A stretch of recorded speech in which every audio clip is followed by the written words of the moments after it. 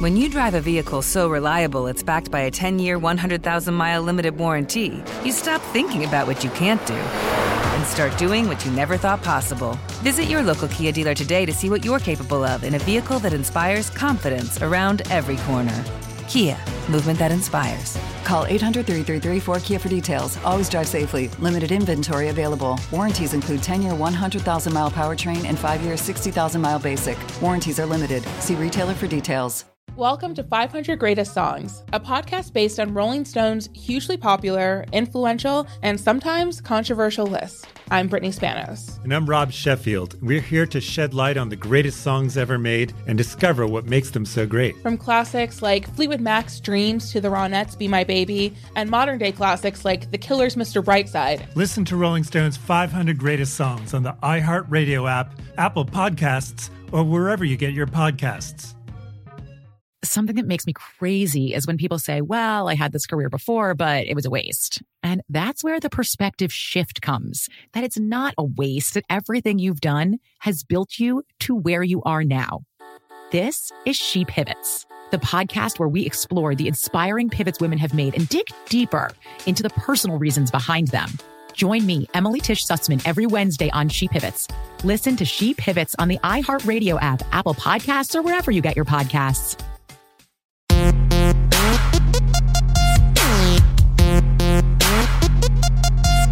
Our old drummer was playing with Sugarland, Travis McNabb, and I called up Travis. I was like, hey, man, give me Christian's phone number. And I called Christian. I was like, are you guys still working on your Sugarland album? He goes, yeah, dude, we're recording Tuesday, and we need a single. And I was like, I have your single.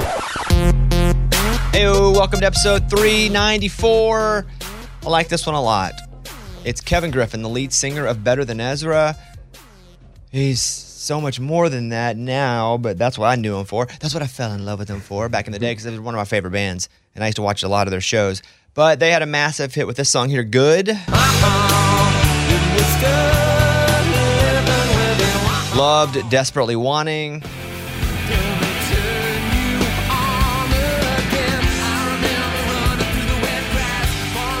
Extraordinary was a jam.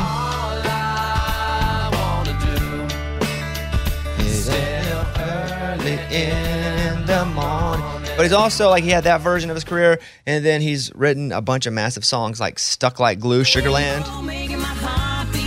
You know, this is like the 11th most downloaded country song of all time. Yeah, crazy. Man, I made a little bit off that, dang. He also, I don't know if you knew this, but he wrote Howie Day Collide. You and I collide. I don't sing it that good, but he wrote that too. I got it. Like, he's done his thing. He wrote for other people. He's got a new book out called The Greatest Song, Spark Creativity, Ignite Your Career, and Transform Your Life. And it's out now. So it's not about songwriting. It's about just his story and music-ish, but how you can kind of incorporate that into your life. He has an audio book, but I hope you check it out. And he's doing book tour dates in LA, Chicago. He's touring with Train. He actually wrote a song for Train. I think more than one, but that I Got You song is one he wrote. He's the Pilgrimage Music and Cultural Festival guy. Everything's linked in the episode. But we get into all that. But really, it's about Better Than Ezra for me, yeah, to be honest. And we talk about the book for sure, but it's about Better Than Ezra. You know, that's really what it's about. Kevin Griffin, he's got a new book. I hope you check it out. All the links, again, just hit that little deal where it tells you all that info. And let's get going.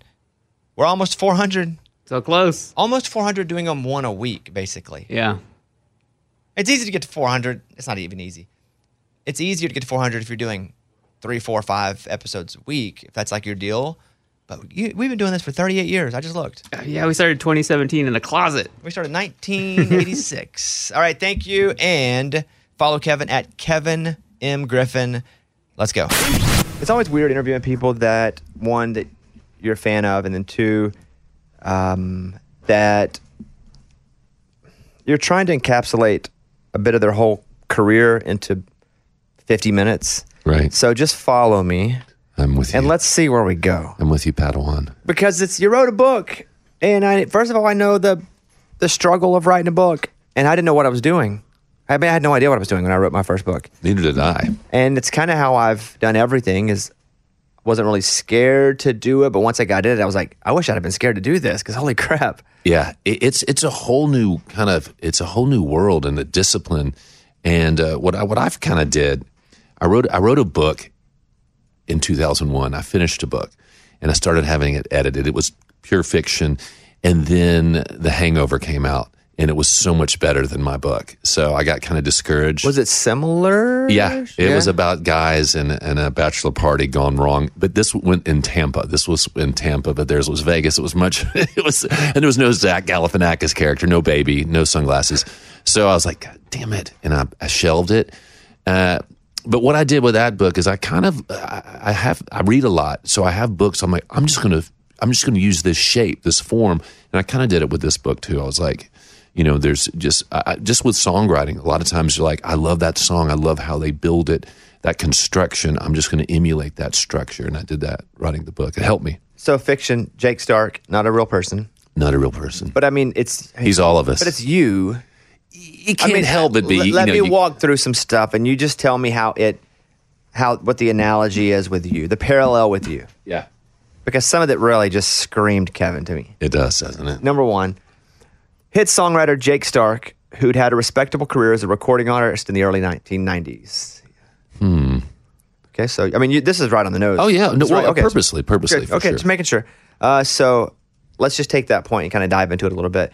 Better Than Ezra, your band, obviously, that I was a massive fan of. I went to so many shows in high school and even into college because you guys were not only big nationally, but I'm from Arkansas, so regionally, dude, you were everywhere. We're SEC brothers. Yes, so you're a hog. I'm a tiger. I'd see you in Fayetteville. I'd see you in Little Rock. Did you ever see us in JR's Light Bulb Club? Yes. Oh my! I'd see you in Shreveport.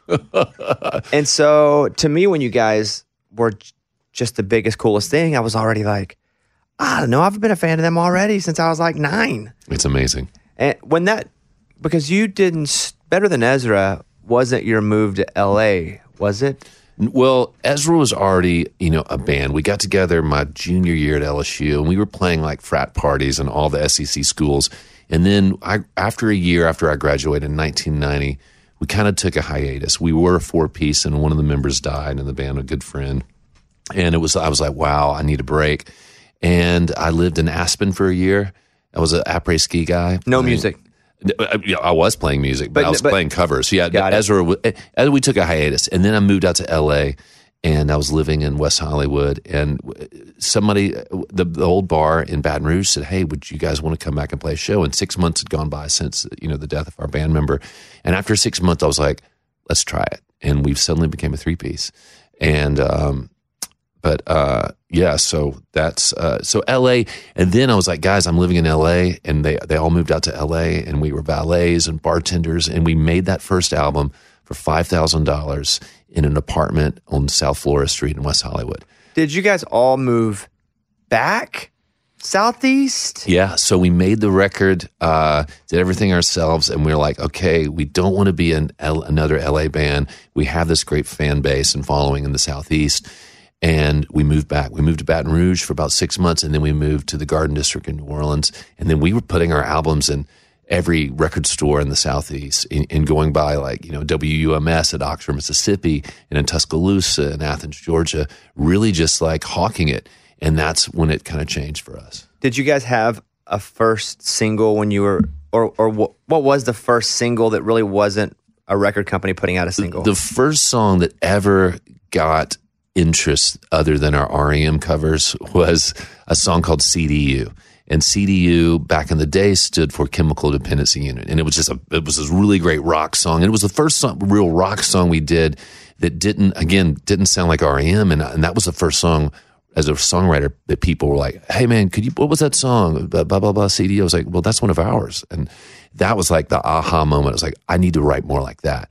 And that was a cassette. It was our first cassette called Surprise, and we would go to, college stations, and they would play that cassette. And then in 1991 was when I wrote Good, and we started playing Good. And in the whole wah-ah thing was supposed to be a lyric, but we played. Did you ever go to W.C. Don's in Jackson, Mississippi? No. It was a double-wide trailer that was a club. And it was run by there was a mental institution, and some of the people who worked there or were maybe Patience, they ran the door. It was a very interesting place. And that was the first place we ever played good. And that kind of was the DNA, became the DNA for the band. So when you said it was supposed to be a lyric, was that just a melody placeholder? Yeah. So I wrote the song that morning, and we had a show that night in Jackson, and we showed the song to the band. It was four chords, and the idea, I was listening to a lot of Pixies at the time. And, and it's no coincidence that the Pixies, their documentary is called Loud, Quiet, Loud. And it's all just about hitting a distortion pedal, the same chords. And that's how you do the dynamics. And so I played it. I was like, we need to play this tonight. So the wah-ah was supposed to, I didn't know what, it was going to be lyrics. And then people came up like, hey man, I like that wah-ah song. And I was like, huh. And here I am 30 years later. What do you think, in your mind, wah-ah was supposed to, obviously you don't know what was the intention of whatever that lyric was supposed to be? When I've had to write it, I write it out, aha, kind of like remembering, like, aha, it was good living with you, aha. Like a positive memory. Yeah, like just kind of remembrance. But, a lot of my songs that have done well have now, because of that song, have a lot of, the kind of something that's not a lyric, And I found early on, when I've played later songs, when I've played songs that don't have lyrics that toddlers like, if I can play a song for a toddler and they bounce their head up and down, I'm like, I'm cooking with gas. Yes, find me a toddler, play the track. When you guys had good, and did that feel different than? Sorry, I just touched your foot underneath the table. I apologize. I got news for you. That wasn't my foot. Ew, whoa! Did it feel different with good? It did, man. There was just something about that song. I think most songwriters have that the first one that connects, where you finally, okay, what's my voice? Because at first the songs I was writing sounded like the Smiths and R.E.M. and were a lot softer. But then I got into Husker Du, and I had a summer as a camp counselor in North Carolina, and I discovered the Replacements. And it was just that hard-edged rock thing. And I started writing songs like that, a song called Circle of Friends, which was on that first cassette. It was later on the Empire Records soundtrack, if people remember that movie, that Liv Tyler movie. But so that was so good, though, was the kind of distillation of like what was working live. And that kind of just, but the interesting about that song is that it was past, we played so many showcases, in these sterile rehearsal rooms in LA and New Orleans and stuff for label heads. And we'd be flown out to New York, and people would listen to it and they go, I don't hear it, and they wouldn't sign us. 5 years later, those same label heads that passed on that song were telling their new artists, you need to write a song like Good. And we have friends in different bands who are like, man, you won't believe this, but You've mentioned R.E.M. like 5 times. Oh my gosh, right? When I think of R.E.M., obviously Michael Stipe was just extremely dynamic anyway, but also regionally, like I think Athens, Georgia, R.E.M., like that's kind of where that started for them, right? Oh yeah. There's I'm really feel fortunate and grateful that I was able to be in a band that toured that southeastern circuit of all the college towns, which had all these great college bars. And it goes back to R.E.M. and the B-52s and Driving and Crying and the Connells. But even before that, it goes to Sam and Dave and the Allman Brothers and Sam Cooke. It was this circuit of towns you played, and you had to be, you learn very, very quickly if you're going to be successful and asked back, you had to entertain people. And there were bands like R.E.M. and the Connells and a band called Dash Rip Rock. Do you remember Dash Rip Rock? I don't. They were a cowpunk band from New Orleans that just were so great live. And I was like, that's what I got to do. I can't sit up and be cool. I've got to entertain. And it has to be a hyperbole. You got to put it out there. That. And so it was a real great training ground. And there's not as many bands do that, because a lot of bands I write with a lot of young bands, and they're very confident, which you got to be. But there's no replacing getting out there and grinding it, rising and grinding. There you go. I'm tipping my hat to you. Yeah. There's no replacing, those things that happen on stage that you're not ready for, the rapport you get with your band members, how to write a set list, the ebb and flow, here's the hit and how do we string that together? And I was able to do that. What about the dynamic within the group? Because you took some time off and now you're back. And I guess when you took some time off, you never planned to be back. It feels like when you guys split up, it wasn't we're gone forever, but it doesn't seem like there was let's be sure to get back together. Yeah, I think we just needed time then just to kind of process when you go through a tragedy and something traumatic like that for everybody. You know, gosh, our band, we're going to keep doing it until people are really like, man, they really need to stop. At what point, though, did you guys decide you were going to do that, though? Like, all right, we're back. Like, because again, you can get back in and put your toe in the water and see. But when were you like, we're going to recommit, we got to move back, we're going to make this record, you guys are coming out to LA? I think that when we played our first show, and I went from playing a Telecaster and a twin reverb amp, I went and got a Les Paul and a 4x12 cabinet with 25-watt greenbacks in it and a JCM 800 Marshall head, and I was like, I've got to be the guitarist, and I was able to do it. I had to step up my game and become a better guitarist. But when people reacted, we played Murphy's Bar and Grill, this seminal place in Murphy's, in Baton Rouge rather, but every band from the 90s and 80s would play, college bands. And the crowd reacted, and there was so much love. And we were like, man, we got to do this as a tribute to Joel, who had passed away. And so we knew that moment, and then we're just being friends. We needed the connection. Jake Stark also was 21 years old when he was signed to his first record deal, who had a debut album that went platinum and another that went gold. I mean, how close is that? Well, Jake, but Jake, I was 28 when we got signed. See? Classic. And Jake Stark was number 47 in People's 50 Most Beautiful People. I was never in People magazine. You weren't? I was never. Here's what I thought when I read that. I thought, wouldn't that be great? I thought he was in People magazine's 50 Most Beautiful People. I never knew that about you. But you know that I was in Playgirl. That Playgirl in 1996 had an interview. It was just it was like your wiener in there? No, I was not. Okay, it was not. So because that's what Playgirl, sure. It was. Right. It was. But your wiener wasn't in Playgirl. It was not wiener. No, okay. It was the thing like the hot band alert, and their wieners. And I was there, and their wieners. Did you ever open for REM? We did not. But Jake Stark did. Jake Stark did. Jake Stark opened for Lionel Richie. Tears for Fears, Oasis. Yes, and he opened for REM at Royal Albert Hall, and that's where Sir Daniel Smith Daniels. Did you? No, I haven't listened to your audiobook. You read your book, right? Yes. So I've got two adult books, not pornography books. No wieners. But I also have kid books. Kid book, yeah. No wieners. No Playgirl. Yeah. You went there. Let's just say you went for wieners. I did. And I was like, where is it? But I heard you did accents in yours. I do. They're different musicians. One is Brit Kanuka. He's from Barbados. There's a guy named Shane Sawyer, and he talks like Sam Elliott. Brother, my ego is not my ego. That one's pretty good. Yeah, that's pretty good. See? Yeah. So I do that, and I had a blast doing it. I'm doing a girl named Dara Delaney from Montana. I'm doing... You do a girl? I do a girl, yeah. Go. No, you have to. You have to get the audio. It's not that. It's that anyone that has. I just raised my voice. I just raised my voice. Go ahead. Later. Now you put me on the spot. Brilliant, Bobby. Perhaps we should get some tea later. That's better than I thought it would be. Yes. Yeah. Jake, I can raise it. If you touch my leg, it gets higher. I'm gonna let it happen. Let it happen. We should get back to Sam Elliott voice. Jake Stark, who. His own recording career began to falter, started writing for Garth Brooks, The Chicks, and Madonna. Yeah. Now, this makes a lot of sense to me. Not the falter part, because I didn't see that, but Mike and I talked before you got here about the songs that you've written in the country space. So, did he write some big Garth Brooks hits or what, Jake Stark?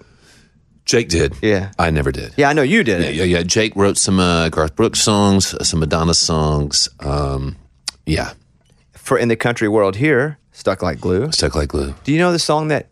Which has, which is wah-uh. Yeah. And I was going to get to that. There's a good toddler sound there. Oh my God. Yeah. Look, most songwriters, if you have an idea that a toddler laughs at or dances to, you're going to have a hit. I did that song with them at a festival once, and they were like, hey, come do the rap part.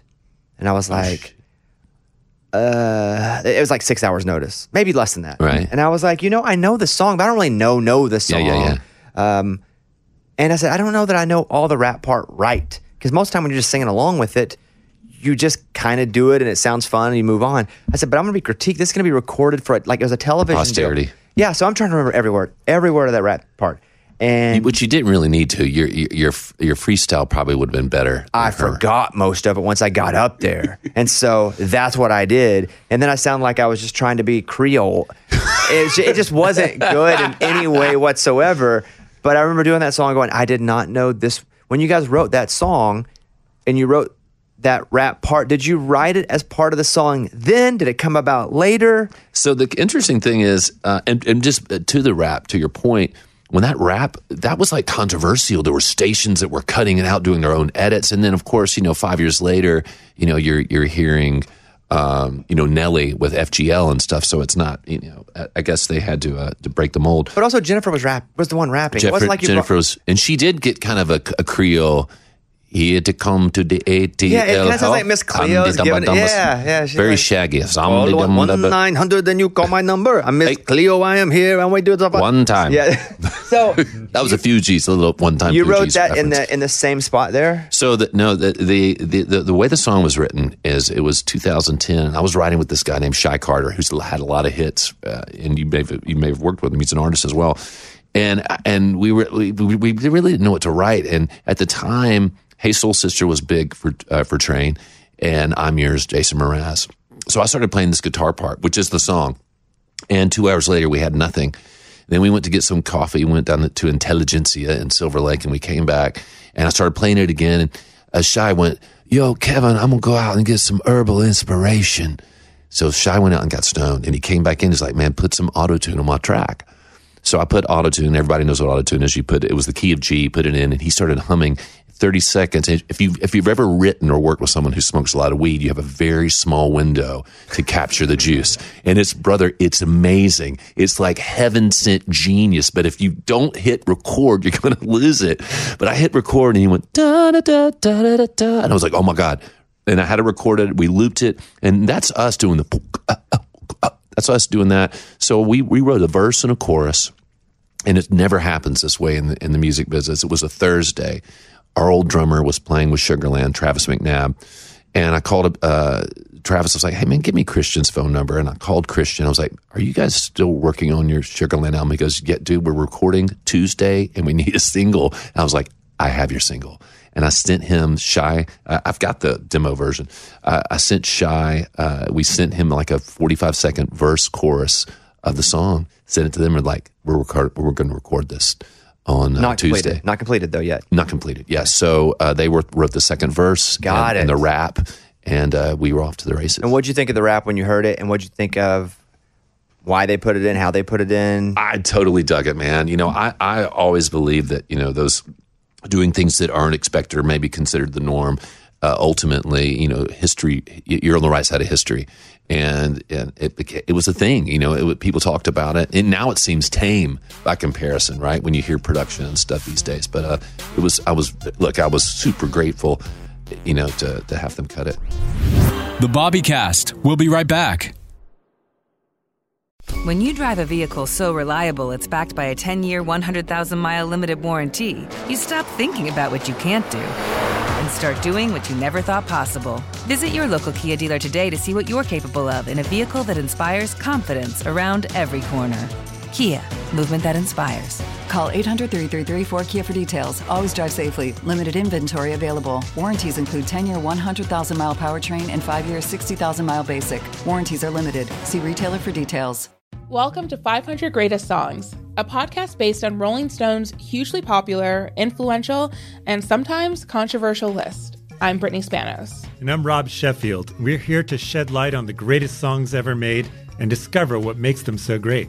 Every week, we'll pick a new song from the list and talk about their placement on the revamped 2021 list. We'll also have guests join us, ranging from the artists themselves to the producers, or simply other writers like ourselves who voted on them. From classics like Fleetwood Mac's Dreams to the Ronettes' Be My Baby, and modern-day classics like The Killer's Mr. Brightside and Britney Spears' Baby One More Time.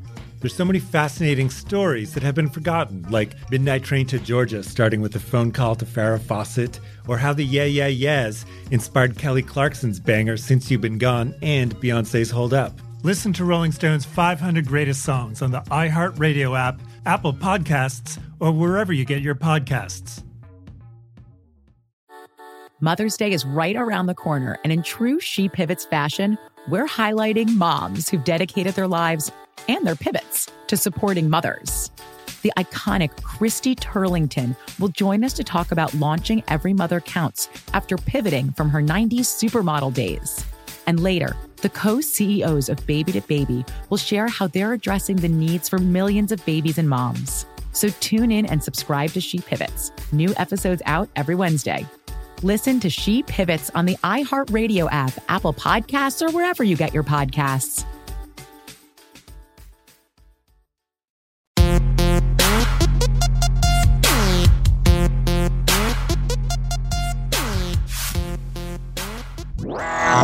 And we're back on the Bobbycast. Why write a book? And why write it with a fictional character saying nonfiction things? Well, I started doing this. They say that, nothing good happens in a bar after 2 a.m., especially in New Orleans during Mardi Gras. This one time, though, I'd ridden in the Hermes Parade, and I was having a jambalaya at F&M Patio Bar, uptown New Orleans. Have you ever been there? No. It's a crazy place. It gets going around 3 a.m., but I ran into this buddy who is an entrepreneur guy in Dallas, and he was with a group of friends. They were YPO guys. And YPO is Young Presidents Organization. It's kind of like a fraternity for very successful men and women. And so he goes, "Hey, man, Malcolm Gladwell just spoke for us here in New Orleans. You want to speak for us in Dallas in 3 years? 3 months." And I was like, "Yeah." And I finished my jambalaya, forgot about it. 2 months later, he's like, "Hey, so here's the date in Dallas." I had to think of something to speak about. And around about the same time, I was just working with younger artists and getting asked, like, "Hey, how have you stayed successful in this business that's notoriously fickle?" And I realized, so there was that going on, but also I had to do a speech.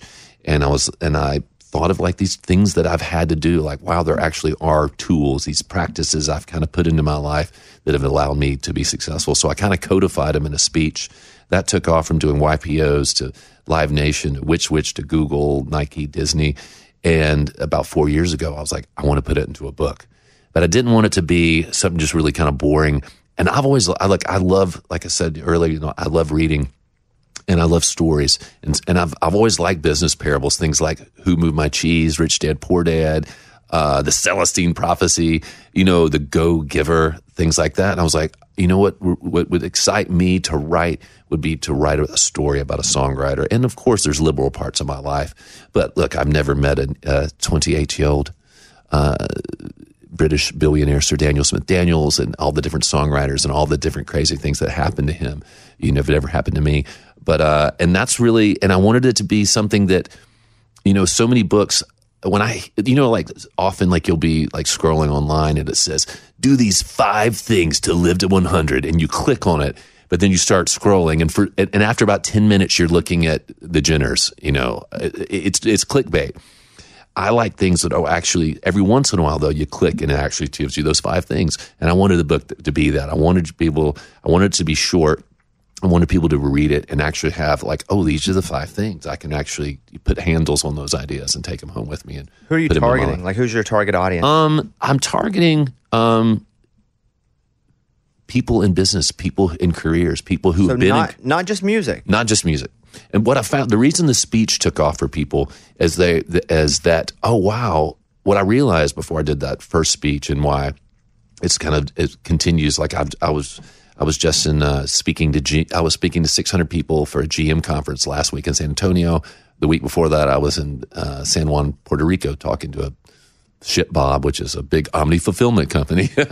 What I realized is that, the same things I do in music to stay inspired and competitive and successful and connecting those dots from having a hit song and taking it to the right person is the same in every business. And the things I do to stay successful in business also have helped me in my relationships with my family and my wife and stuff. And but I realized that people love music. It's sexy, we know being in music, there's nothing sexy at all about it. Like, Jesus Christ, let's let the facade remain. And so music was like this great catalyst to get these ideas across that everybody can use. And that was really what and then being a songwriter, I realized, as you know, like when you have an idea to write a book, getting yourself up every day to write those 250 words or 500 words and committing to it was so hard. But because I'd been a songwriter and seeing that something as silly as a song idea, like wah-ah, it was good, could turn into a song, an album, a hit, a life-changing thing. I knew that you just got to continue. I knew the idea for the book was good because of the speech was successful. So I just knew I needed to write it. And then I got, the developmental editor helping me and learning, and being open to like, hey, I'm a babe in the woods. I don't know what I'm doing. It was really cool. And it's been a really great endeavor.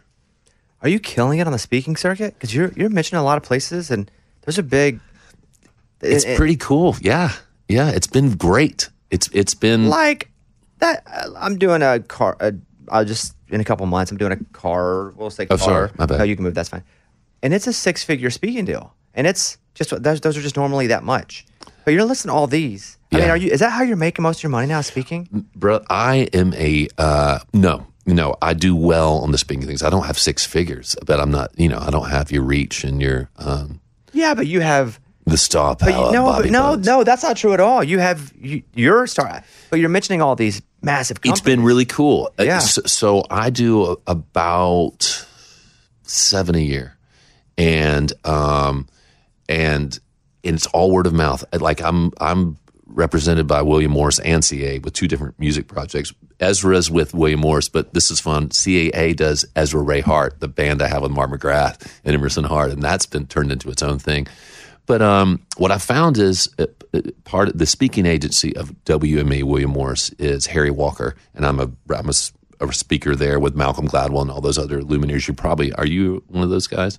No, not in that group. But they don't give me anything. They've got me one gig. What it's really been about is word of mouth, playing shows, somebody reaching out and DMing me and stuff like that, or just people who have kind of segued into that business of booking, conferences and stuff. But it's so much fun. What I do is I go. The speech is like I play. It's the story of my life and the story arc of being signed, being dropped, reinventing myself, and the songs I play the hit songs throughout.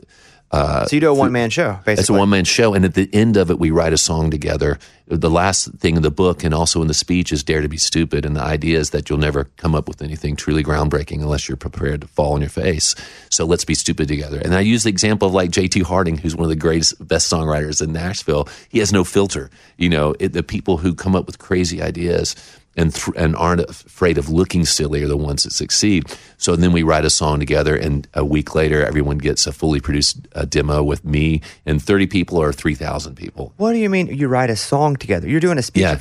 They're shouting things at you? So like, for example, going to San Antonio, I flew in from Salt Lake City, and I had an idea for a song. I was like, okay, the desert. Let's write a song called Desert Stars. So I come up with a verse and a chorus.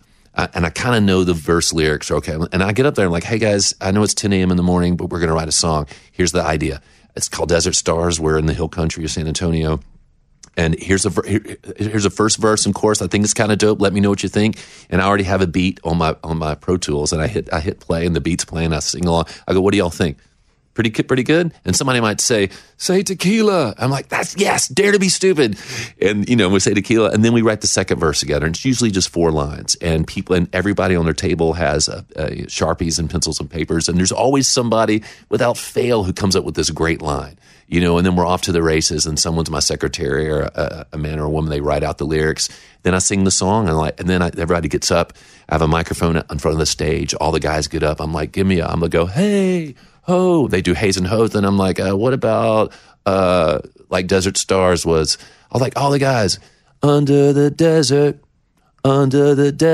stars. And they'll start doing under the desert, louder, Dare to be Stupid, louder. And then I'm like, yes, I've got you. Now give me some Haze and Hoes. And the girls come up, they go, woo. And then, and then the guys will say, hey, senorita. And then a few days after I come back home, I put it in the song, Pro Tools, cut and paste, and they have a song. It's really fun.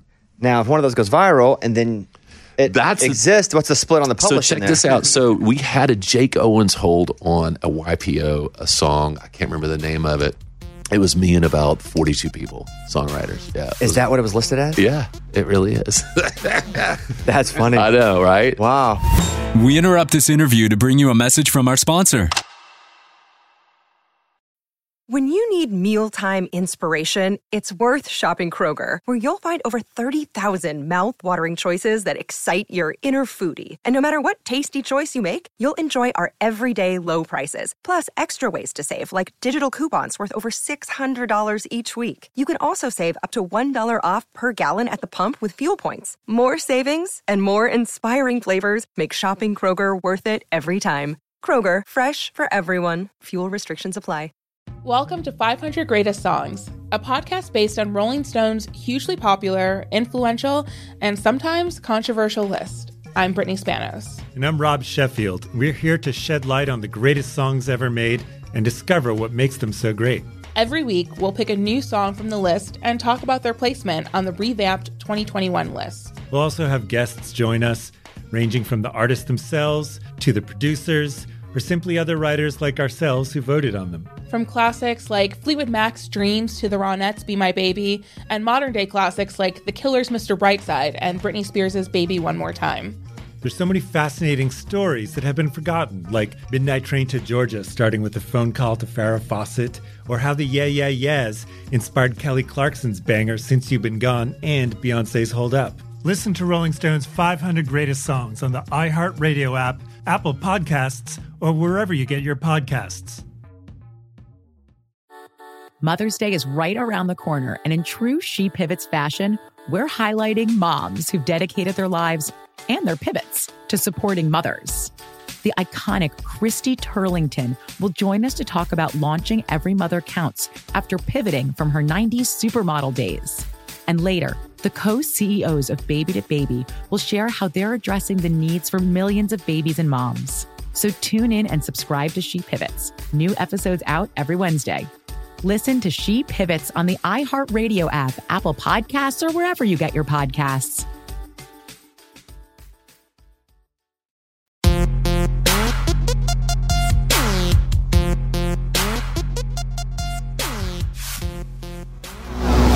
Welcome back to the Bobbycast. So the book has a lot of your successful, famous people on it that are also standing and going, hey, this guy's good. We trust him.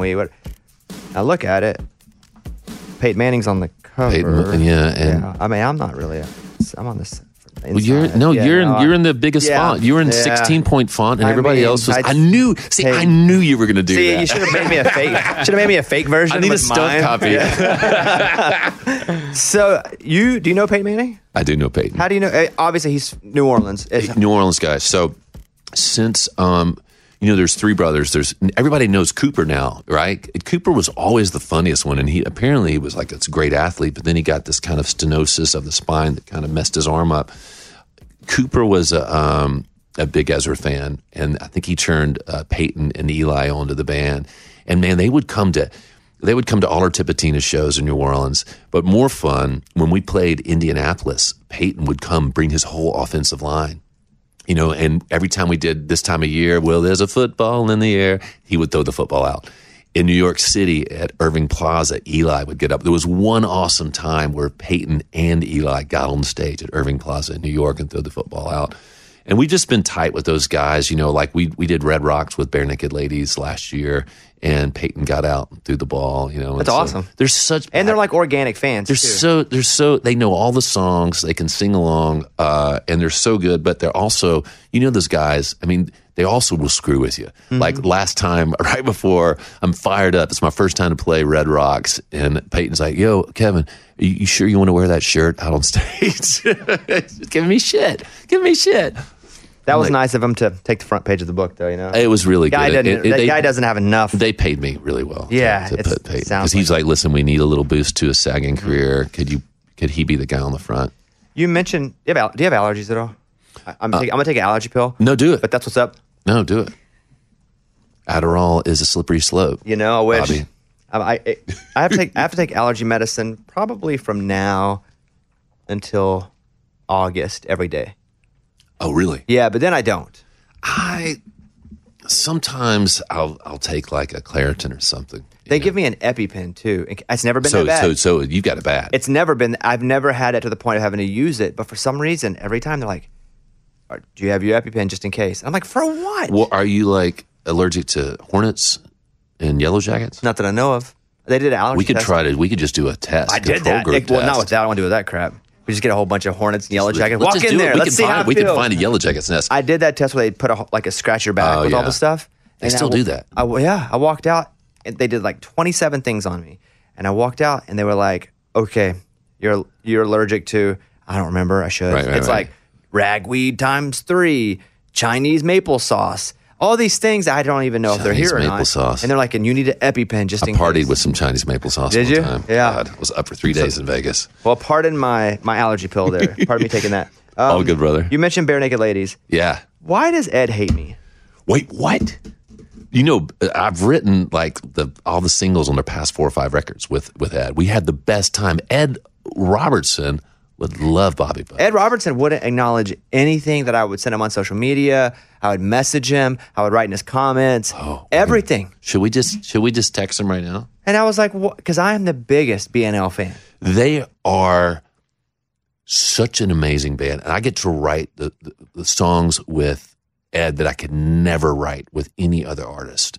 You know, we a song called Duct Tape Heart, you know, writing about duct tape, our love of duct tape. But, you know, we just get to, you know, we get to write this. It's just, we have so much fun. He's one of the smartest, he's actually maddeningly talented. He'll kick your ass in cornhole. He's a pilot. He wrote, this is interesting. This is a cool kind of peek behind the curtain. The song that's been most successful for him is The Big Bang Thing. Mm-hmm. And he said, I'll let him repeat this because he's going to do the Bobby Cast because he's going to be miffed. Apparently Ed hates me. Dude, he is a fan. Trust me. He doesn't know yet, but okay. No, he doesn't know. But he was like, he told me about writing the song. He goes, Kevin, it's a hit song every quarter. This song is a worldwide, you know, it's in syndication all over the world in 80 different languages, you know, and that song, it's nuts. The people who make the most in the songwriting business are the television writers, television composers. I was at this thing right before the pandemic. It was the BMI Songwriters Fest in Kauai. Have you ever done that? And I was there. I mean, Chris Christopherson was there, Willie Nelson. I had to sing Wah-Ah. I did good, a private show right in front of Chris Christopherson and Willie Nelson. But it was all these, like Miranda Lambert was there, Maren Morris. But the guy, Mike O'Neill from BMI, said, you know the most successful guy in this room? And I was like, no. He goes, right over there. I flew over here from LA on his G5, Mike Post, who wrote the theme from Taxi, Hill Street Blues, all Rockford Files. To this day, he writes, you know, hit theme songs and stuff. That's where the really stupid money is. That's like the biggest BMI and ASCAP writers really every year are always going to be Trent Reznor or, you know, all these big television and film writers. Like Reznor for like the Facebook movie, Zuckerberg. Yeah. Social Network. I just saw what was it? The Blinding Light. It was a new Sam Mendes film that they did. Atticus and Trent did. Were you a 9 Inch Nails guy? It wasn't my thing. Me either. Now that I'm past it and it's not as scary to me and as dark, and I kind of understand it for what it was now better in my rear view. Yeah. Then I appreciated it then because it was too much for me. It was too much. It was too relentless. This was interesting. So when they were having their biggest success, like Closer and all those songs, they lived in New Orleans. Trent lived like 5 blocks from me. We both lived in the Garden District. And he had this converted funeral home on Magazine Street. It was called Hot Snake Studio that was converted into a studio. It used to be a funeral home, a now mortuary. They're doing music. Wow, yeah, that is bizarre. I went in there one night. I got invited. I was this friend, and we was like, let's go to Trent Reznor's party. Was that partially for effect? It was so dark, and Marilyn Manson was there, and I was like, you know what, man, to work this hard, to be this dark and scary, it just seems exhausting to me, and I'm just not that guy. But do you think that the whole buying the funeral home for a studio, like you could have bought any building, right? But do you think because that was his thing, or was it so much his real thing that was his thing? I think he was.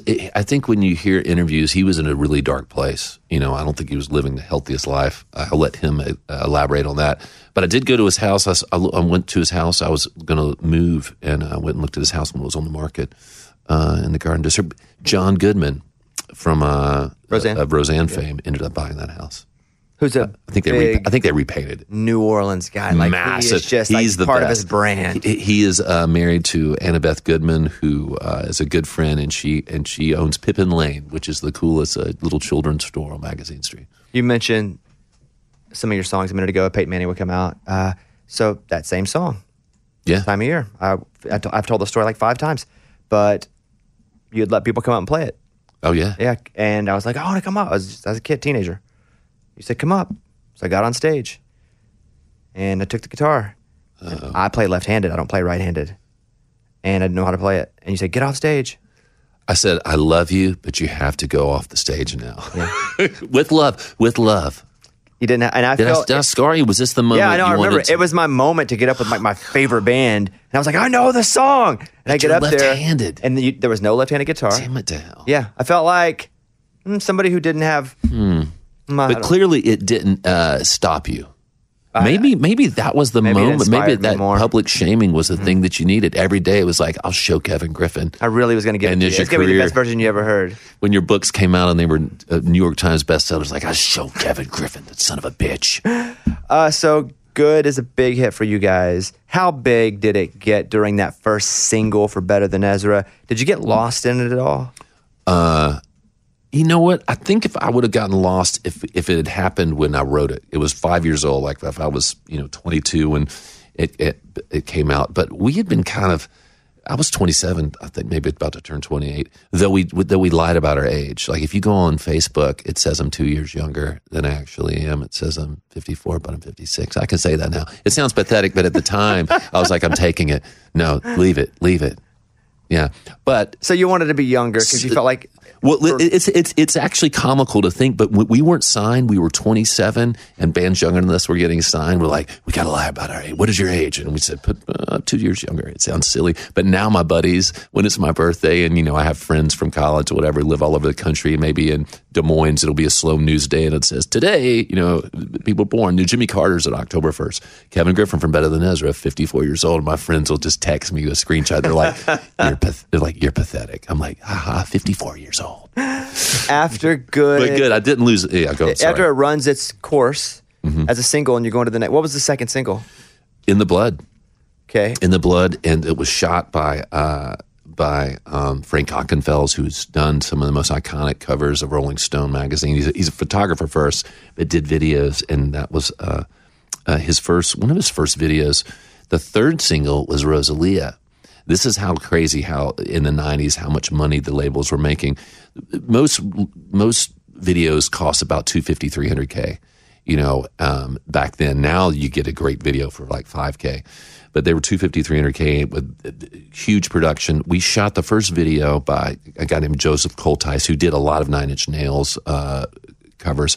The label didn't like it.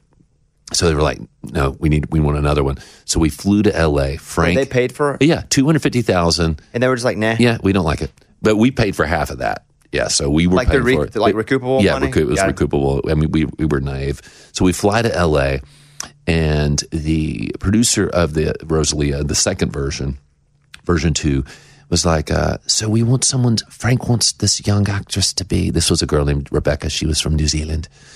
As a new actress, she's in a new Robert Rodriguez film called Desperado. Her name is Selma Hayek. I think you'll find her quite suitable to be Rosalia. And I was like, great. So Rosalia, if you go online, Rosalia is played by Selma Hayek. But the best part about shooting the video, all the B-roll with Selma was shot apart from us. We did our live show, but we had the wrap party at the Ivy on Robertson. It's a little, it's a restaurant, kind of snooty, but they have amazing chopped salads. So we were all there. It was a wrap party, and everybody was drinking the Ivy gimlets, which were super strong. And at the end of the dinner, it's like 14 of us. Everyone's having a great time getting their drink on. Selma goes, does anybody want to go salsa dancing? And nobody said anything. And I was like, I do. So Selma Hayek and I got in her car and we went to East LA, and she taught me how to salsa dance, and we kind of had fun and hung out for a couple of weeks, and she was super cool. That's awesome. Yeah. What happened to the first video though?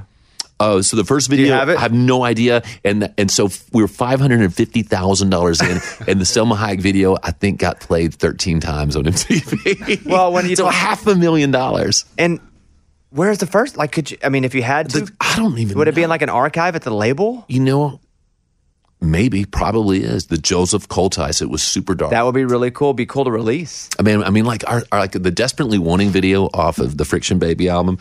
That was done by Nigel Dick, who did What's the Story, Morning Glory, and Wonderwall. I mean, we did some cool videos. I mean, we always aspired to be Radiohead or something like that, who always did cool videos, but we weren't that lucky. Some of our videos were silly. When Good crushes, and that's on pop radio, and then even Rosalia, I would hear that more on rock radio, or alternate, I should say, because they were definitely split. More alt. I would hear that on alternate, like The Edge in Dallas, and it wasn't until probably Desperately Wanting that I feel like, again, I started to hear it back on pop radio again. You know who was big for us was 99X in Atlanta, Leslie Fram.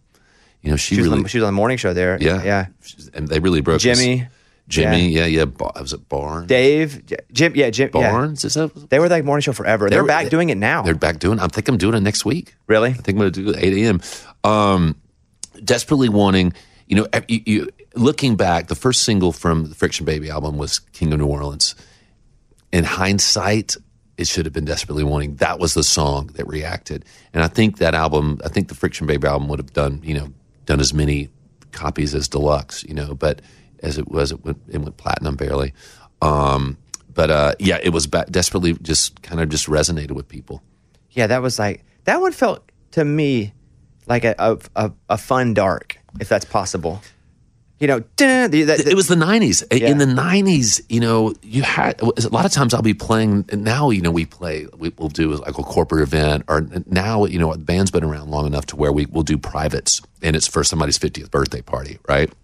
And we're playing songs, and it gets Desperately Wanting, and it's like, when they pumped out your guts, filled you full of those pills, everybody, party. But it's still such a strong build-up. I remember running through the wet grass, fall, and it was like fun dark. It was fun dark. Yeah. And in the 90s, though, you were encouraged. You just wrote heavy lyrics. It needed to have meat, and it had to be something. And so many of those early songs for me were really were heavy. But some of my favorite songs, like when you pull back the layers, like of some big pop songs, they kind of have dark lyrics. Extraordinary, a bit different though. Yes, that one felt completely different. I played that. I was just doing pop radio at the time, like on the radio. I played that one. That was the Orange. That was the Closer record. Yeah, and was that like orange? Something. It was kind of yellow. Then I'm orange. I'm colorblind, severely colorblind. Oh, really? Yeah, but it was oranges, right? Oranges. Throw me a bone. Oranges. Throw me a bone here. Okay, good. Thank you. It's orange. Yes, yeah, thank you. But that song was up. I'm gonna make fun of your colorblindness and the fact that you're left-handed, and I sent you back into the audience. I've got to make that up to you. Well, you kind of did. You played our big charity show. Yeah, I know, right? Yeah. But you let me perform for the first time on the Ryman stage. I've never performed on there before. Really? Or after. Well, you're welcome. See what I do for you on a stage? You see what you did for me on a stage? You know what? Exactly the opposite. This is going to be some kind of crap. Why don't at Pilgrimage Festival you get on stage with the left-handed? See, my wife works for Gibson. Now we're going to get you a great. No. See, this is it. I'm not going to ruin a great song. No. This is about you, Bob. Unless you turned me off. And you just let me fake it, dude. Because you're good. No, I'm okay. But there are so many people there that want to see you guys do that song because that's a cult song. It's one of my favorite songs from you guys, and it was never a single. That song. Yeah, people love that song. I wish it had been a single. I wish we'd recorded it better. That whole album was Ezra's biggest album. It always will be. It was recorded on 1/2-inch analog tape, not even like professional grade. And when you A/B it next to some other music, it's sound, you can tell sonically it's not there. But I wish that song this time of year would have been a single. But this time of year, you're on stage. If you're in town, let's just keep it I do loose. want to talk about Pilgrimage because we can use this also for what we always do every year with Pilgrimage. We can talk about it here, and I can take it and place it on the radio show as well. So what do we got here? We got about 7-8 minutes. So let's, first of all, to conclude about the book, it is not just a songwriter's book. No. It is a book generally about, I'm not even going to say success, because my second book, Fail Until You Don't, is not about success. It's about hopefully the end product is some sort of success. Yeah. But it's about what it takes and a lot of the things that you have to take in order to get there. And it feels like this book is kind of that too, where you kind of give freedom to experiment, to fall, be foolish, because it takes you trying things to be able to actually find them. Exactly. And trying them sometimes can result in things that are embarrassing. Or what I found is that everything, I always thought the way I was in business and success and the way I was in my family and were different. And I realized at some point it's all connected. And if I conduct myself the way I should in creatively in songwriting and business and use those tools like listening and contrary action and checking my ego in my personal life, everything gets amazing, and I'm so much more successful. And that's what this book is about, that is all connected. And that was the big aha moment for me. Okay, so everybody get the book. It's called The Greatest Song, Spark Creativity, Ignite Your Career, and Transform Your Life. We talked about it before Kevin got here, but there it is again. Now from that, we got a few minutes to talk about Pilgrimage Festival. You guys hit a home run with the Zach Bryan booking. Dude. Is that one of those where you're like, we knew he was going to be awesome, but we didn't know he was going to be this big? We had no idea. I mean, the Zach Bryan phenomenon is cray. And as a producer, you're always hoping you get that booking before they get big. Look, the first year Pilgrimage, 2015, the third act on the stage, on our second stage, was Chris Stapleton. And then fast forward 6 years later, we're paying him a lot more money to headline. You always want to do that. Last year we had John Batiste before all the Grammy nominations, but Zach is a whole next level, and it's a phenomenon. And when we were able to lock him down, we were very excited. The Lumineers, who are so great live. They're insane live. So when you book that far out, Zach Bryan feels like, because I assume you have to book this a year in advance, right? Yeah. Close? Yeah. I mean, Zach Bryan feels like a little riskier than the Lumineers because the Zach Bryan monster that it is now, although it was growing and it was eating, it wasn't as big. So I felt like that was a little bit of a gamble. Zach kind of happened. We're one of the now every festival is getting him to headline, but us and Railbird were the first festivals that were like, this guy is a headline. It's a headline artist, and we could already.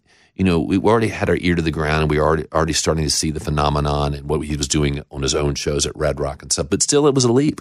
But it's a great group of people, and we had a few people like, trust me, this is a great get for this festival. It's going to be huge, and he's such a cool dude as well. We had a deal when I was in Austin, and we had to book this show. We were doing something called a Second Chance Prom, which back in the day was cool, but now everybody's done it 100 times. But we had $10,000 to book an artist, right? And so we booked this new artist who had a single who had just come out, and we spent all $10,000 on her.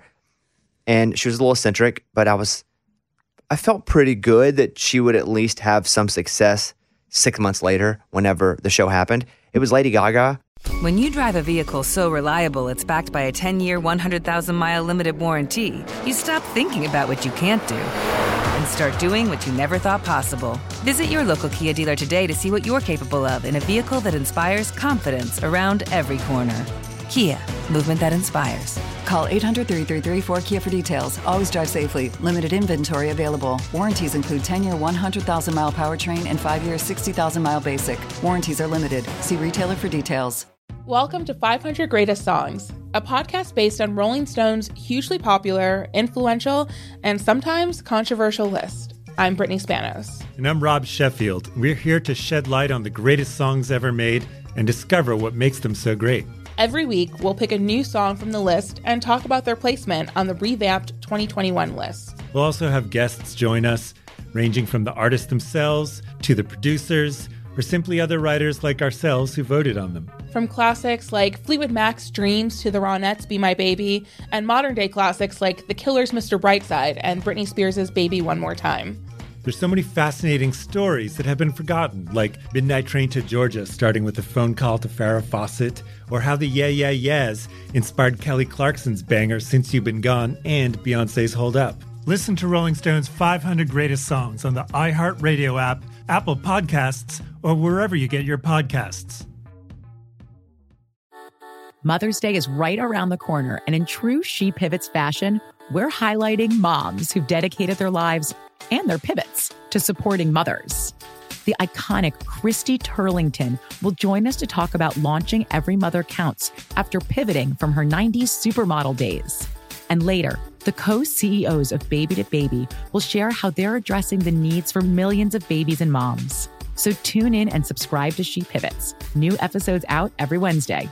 Listen to She Pivots on the iHeartRadio app, Apple Podcasts, or wherever you get your podcasts. And by the time she came to play this venue that we had reserved for 800 people, she was so freaking big that there were more people outside trying to get in than there were inside the place. That's amazing. It's lightning in a bottle. Remember that I was in this weekend, I was with my wife in Mexico City. It was her birthday. Went for the first time, and we heard the first Lady Gaga single. Remember that song? You remember what it was? Just Dance? Yeah, that was the one. Yeah. Oh, yeah. It's such a good song. I hadn't heard it. I was like, oh, my God. I remember I was living in L.A. at Coffee Bean and Tea Leaf when I heard this song the first time. I was like, this is a good song. Another act that you have that I love, there's so many acts. This is like festival for me. Like, I love the Black Crowes. I had them come play my show. I've never seen them live. They're great. They're still great. And they have so many songs, right? That's what it is. It's about the songs. But the Head and the Heart, like, that's where it is for me. That's what I listen to when it's like, what do you listen to for fun? The Head and the Heart. Head and the Heart is a band. I love that first record. You know, they've gotten better and better every album. And this new album, now they're kind of writing with Justin Tranter, and I think Ashley Gorley may have written one of the big songs on this new album. They're just getting smarter and better. They're selling out bigger places. They did Ascend Amphitheater last year, sold it out. I've kind of gotten to be friends with their manager, a guy named Matt Shea, who also manages Charlie Worsham, a great guy. And so just kind of starting to know the dynamics of that band. I'm so fired up to have them on. Haley Witters, who I love, is playing the festival. That was one of the artists that was like, we have to get Haley Witters. You know, I think she feels just kind of a countryer Casey Musgraves to me. You know, authentic isn't the right word because Casey's super authentic. She's a badass. But there's something about Haley that she's got a little bit of Casey, but her own thing too. This festival has really grown, and I feel like now it has a cleat in the ground. Yeah. Where anytime you launch any sort of festival, any sort of series of shows, it's just like year one, it's a risk. We're going to lose money. Year two, it's that. But I feel like now you guys have something where people expect it and they expect it to be good. Yeah. Do you feel the same? I do feel the same. You know, everything we thought wasn't going to be true that more experienced people told us turned out to be true. They're like, you're going to lose your ass year one. You're going to lose your ass year two. We're like, yeah. We're going to do fine. And then you lose your ass. Or one guy from who does ACL and Lala in Chicago, he was like, what is the minimum amount of tickets you think you'll sell in the first year? And we're like, 12,000. He said, you'll sell 6,000 tickets. And he was right, you know. But we made it through. And, year three, we had Justin Timberlake, and that was a big game changer. And then the next year, we get rained out, and then we didn't realize that when you rain out, people might love your festival, but the next year they're going to be like, I'm going to take a break. We had Foo Fighters and the Killers that year, but a lot of people didn't come because they'd been told to go home when the sky was blue. Of course, an hour later it was, deluge and 69 lightning strikes on the property. But now, though, it does feel like we're kind of just hit our stride. We know what we're doing. We've got it so tweaked and so dialed in, from just the GA experience to the VIP. It's just a blast to do. And it's just turned into a thing, And when I go, like, man, I never knew doing this that I was going to be on a first name basis with the mayor of Franklin and all the aldermen and having mint tea and cucumber sandwiches with aldermen and stuff. But it's really been cool. And I have to do all that stuff. It's kind of being the face of the festival, but I kind of really get into it. And it also has a purpose. We support like 5 or 6 different charities in Franklin. 50 cents of every ticket goes to Music Cares. Actually, now it's Gibson Gives, but so it's cool. Pilgrimage Music and Cultural Festival back in Franklin, September 23rd and 24th. Get your tickets at pilgrimagefestival.com. You got the book, you're still on the road, you're speaking, you got Pilgrimage Festival. I mean... You know what I'm trying to do? What? What are you trying to do? Be Bobby Bones. You don't want to do that. I want to be an older, more haggard Bobby Bones. You don't want to be that at all. I want to be a more world-weary, jaded Bobby Bones. And you're going to let Ed know that he doesn't hate me. Dude, We should make Ed a video. Record me. This is gonna be. Record me. I'm gonna make a video for Ed. Great. This is gonna be so good. All right, ready? Anyway. Ed, hello, it's Bobby Bones. You probably have no idea. I'm sitting here with Kevin, longtime friends. I mean, he admires me so much. It's just weird how much he admires me. I love him. Yes, thank you. Ed, listen to this man. And so I've been trying to get a hold of you for like basically years. I'd write comments on your Instagram. I'd send you DMs. I'd tweet. And I just felt very ignored. And I was doing an interview about songwriting on my wildly popular podcast. It's millions and millions a month. And I was like, why does Ed hate me? And Kevin gave me 5 reasons why you hated me. But I just wanted to say, please don't anymore. Would love to meet you in person. And I love BNL for life. That's what I am. All right, see you, buddy. I'm listening. Yeah, let me know what he says. We're wrapping up. Go to all that stuff. The book, which we talked about at the beginning, we'll put in the notes. Pilgrimage Festival, we'll put in the notes too. And I just admire you for real, dude. Let me say, in all honesty, you've been so kind always from the get go. And watching your career and all the hustle you do, it's just badass, man. And you're a homeboy. You're an Arkansas guy. I'm a Monroe guy. You know, we used to listen to KTVE, Channel 10. Were you Peckham Bluff, Arkansas? Did you ever do that? Yeah, no. I knew it, but yes. Okay. Yes. You get my point. Yes, I do. Okay. We had the same. We were experiencing the same things. We were looking at the same star, having the same dreams. Same stars. That's right. All right, there he is, Kevin Griffin. Kevin, thanks, buddy. Brother, thank you. Thanks for listening to the Bobby Cast. Share this episode with a friend because they don't pay to advertise us. When you drive a vehicle so reliable it's backed by a 10-year, 100,000-mile limited warranty, you stop thinking about what you can't do and start doing what you never thought possible. Visit your local Kia dealer today to see what you're capable of in a vehicle that inspires confidence around every corner. Kia, movement that inspires. Call 800-333-4KIA for details. Always drive safely. Limited inventory available. Warranties include 10-year, 100,000-mile powertrain and 5-year, 60,000-mile basic. Warranties are limited. See retailer for details. Welcome to 500 Greatest Songs, a podcast based on Rolling Stone's hugely popular, influential, and sometimes controversial list. I'm Brittany Spanos. And I'm Rob Sheffield. We're here to shed light on the greatest songs ever made and discover what makes them so great. From classics like Fleetwood Mac's Dreams to the Ronettes' Be My Baby, and modern-day classics like The Killer's Mr. Brightside. Listen to Rolling Stone's 500 Greatest Songs on the iHeartRadio app, Apple Podcasts, or wherever you get your podcasts. Something that makes me crazy is when people say, well, I had this career before, but it was a waste. And that's where the perspective shift comes, that it's not a waste, that everything you've done has built you to where you are now. This is She Pivots, the podcast where we explore the inspiring pivots women have made and dig deeper into the personal reasons behind them. Join me, Emily Tish Sussman, every Wednesday on She Pivots. Listen to She Pivots on the iHeartRadio app, Apple Podcasts, or wherever you get your podcasts.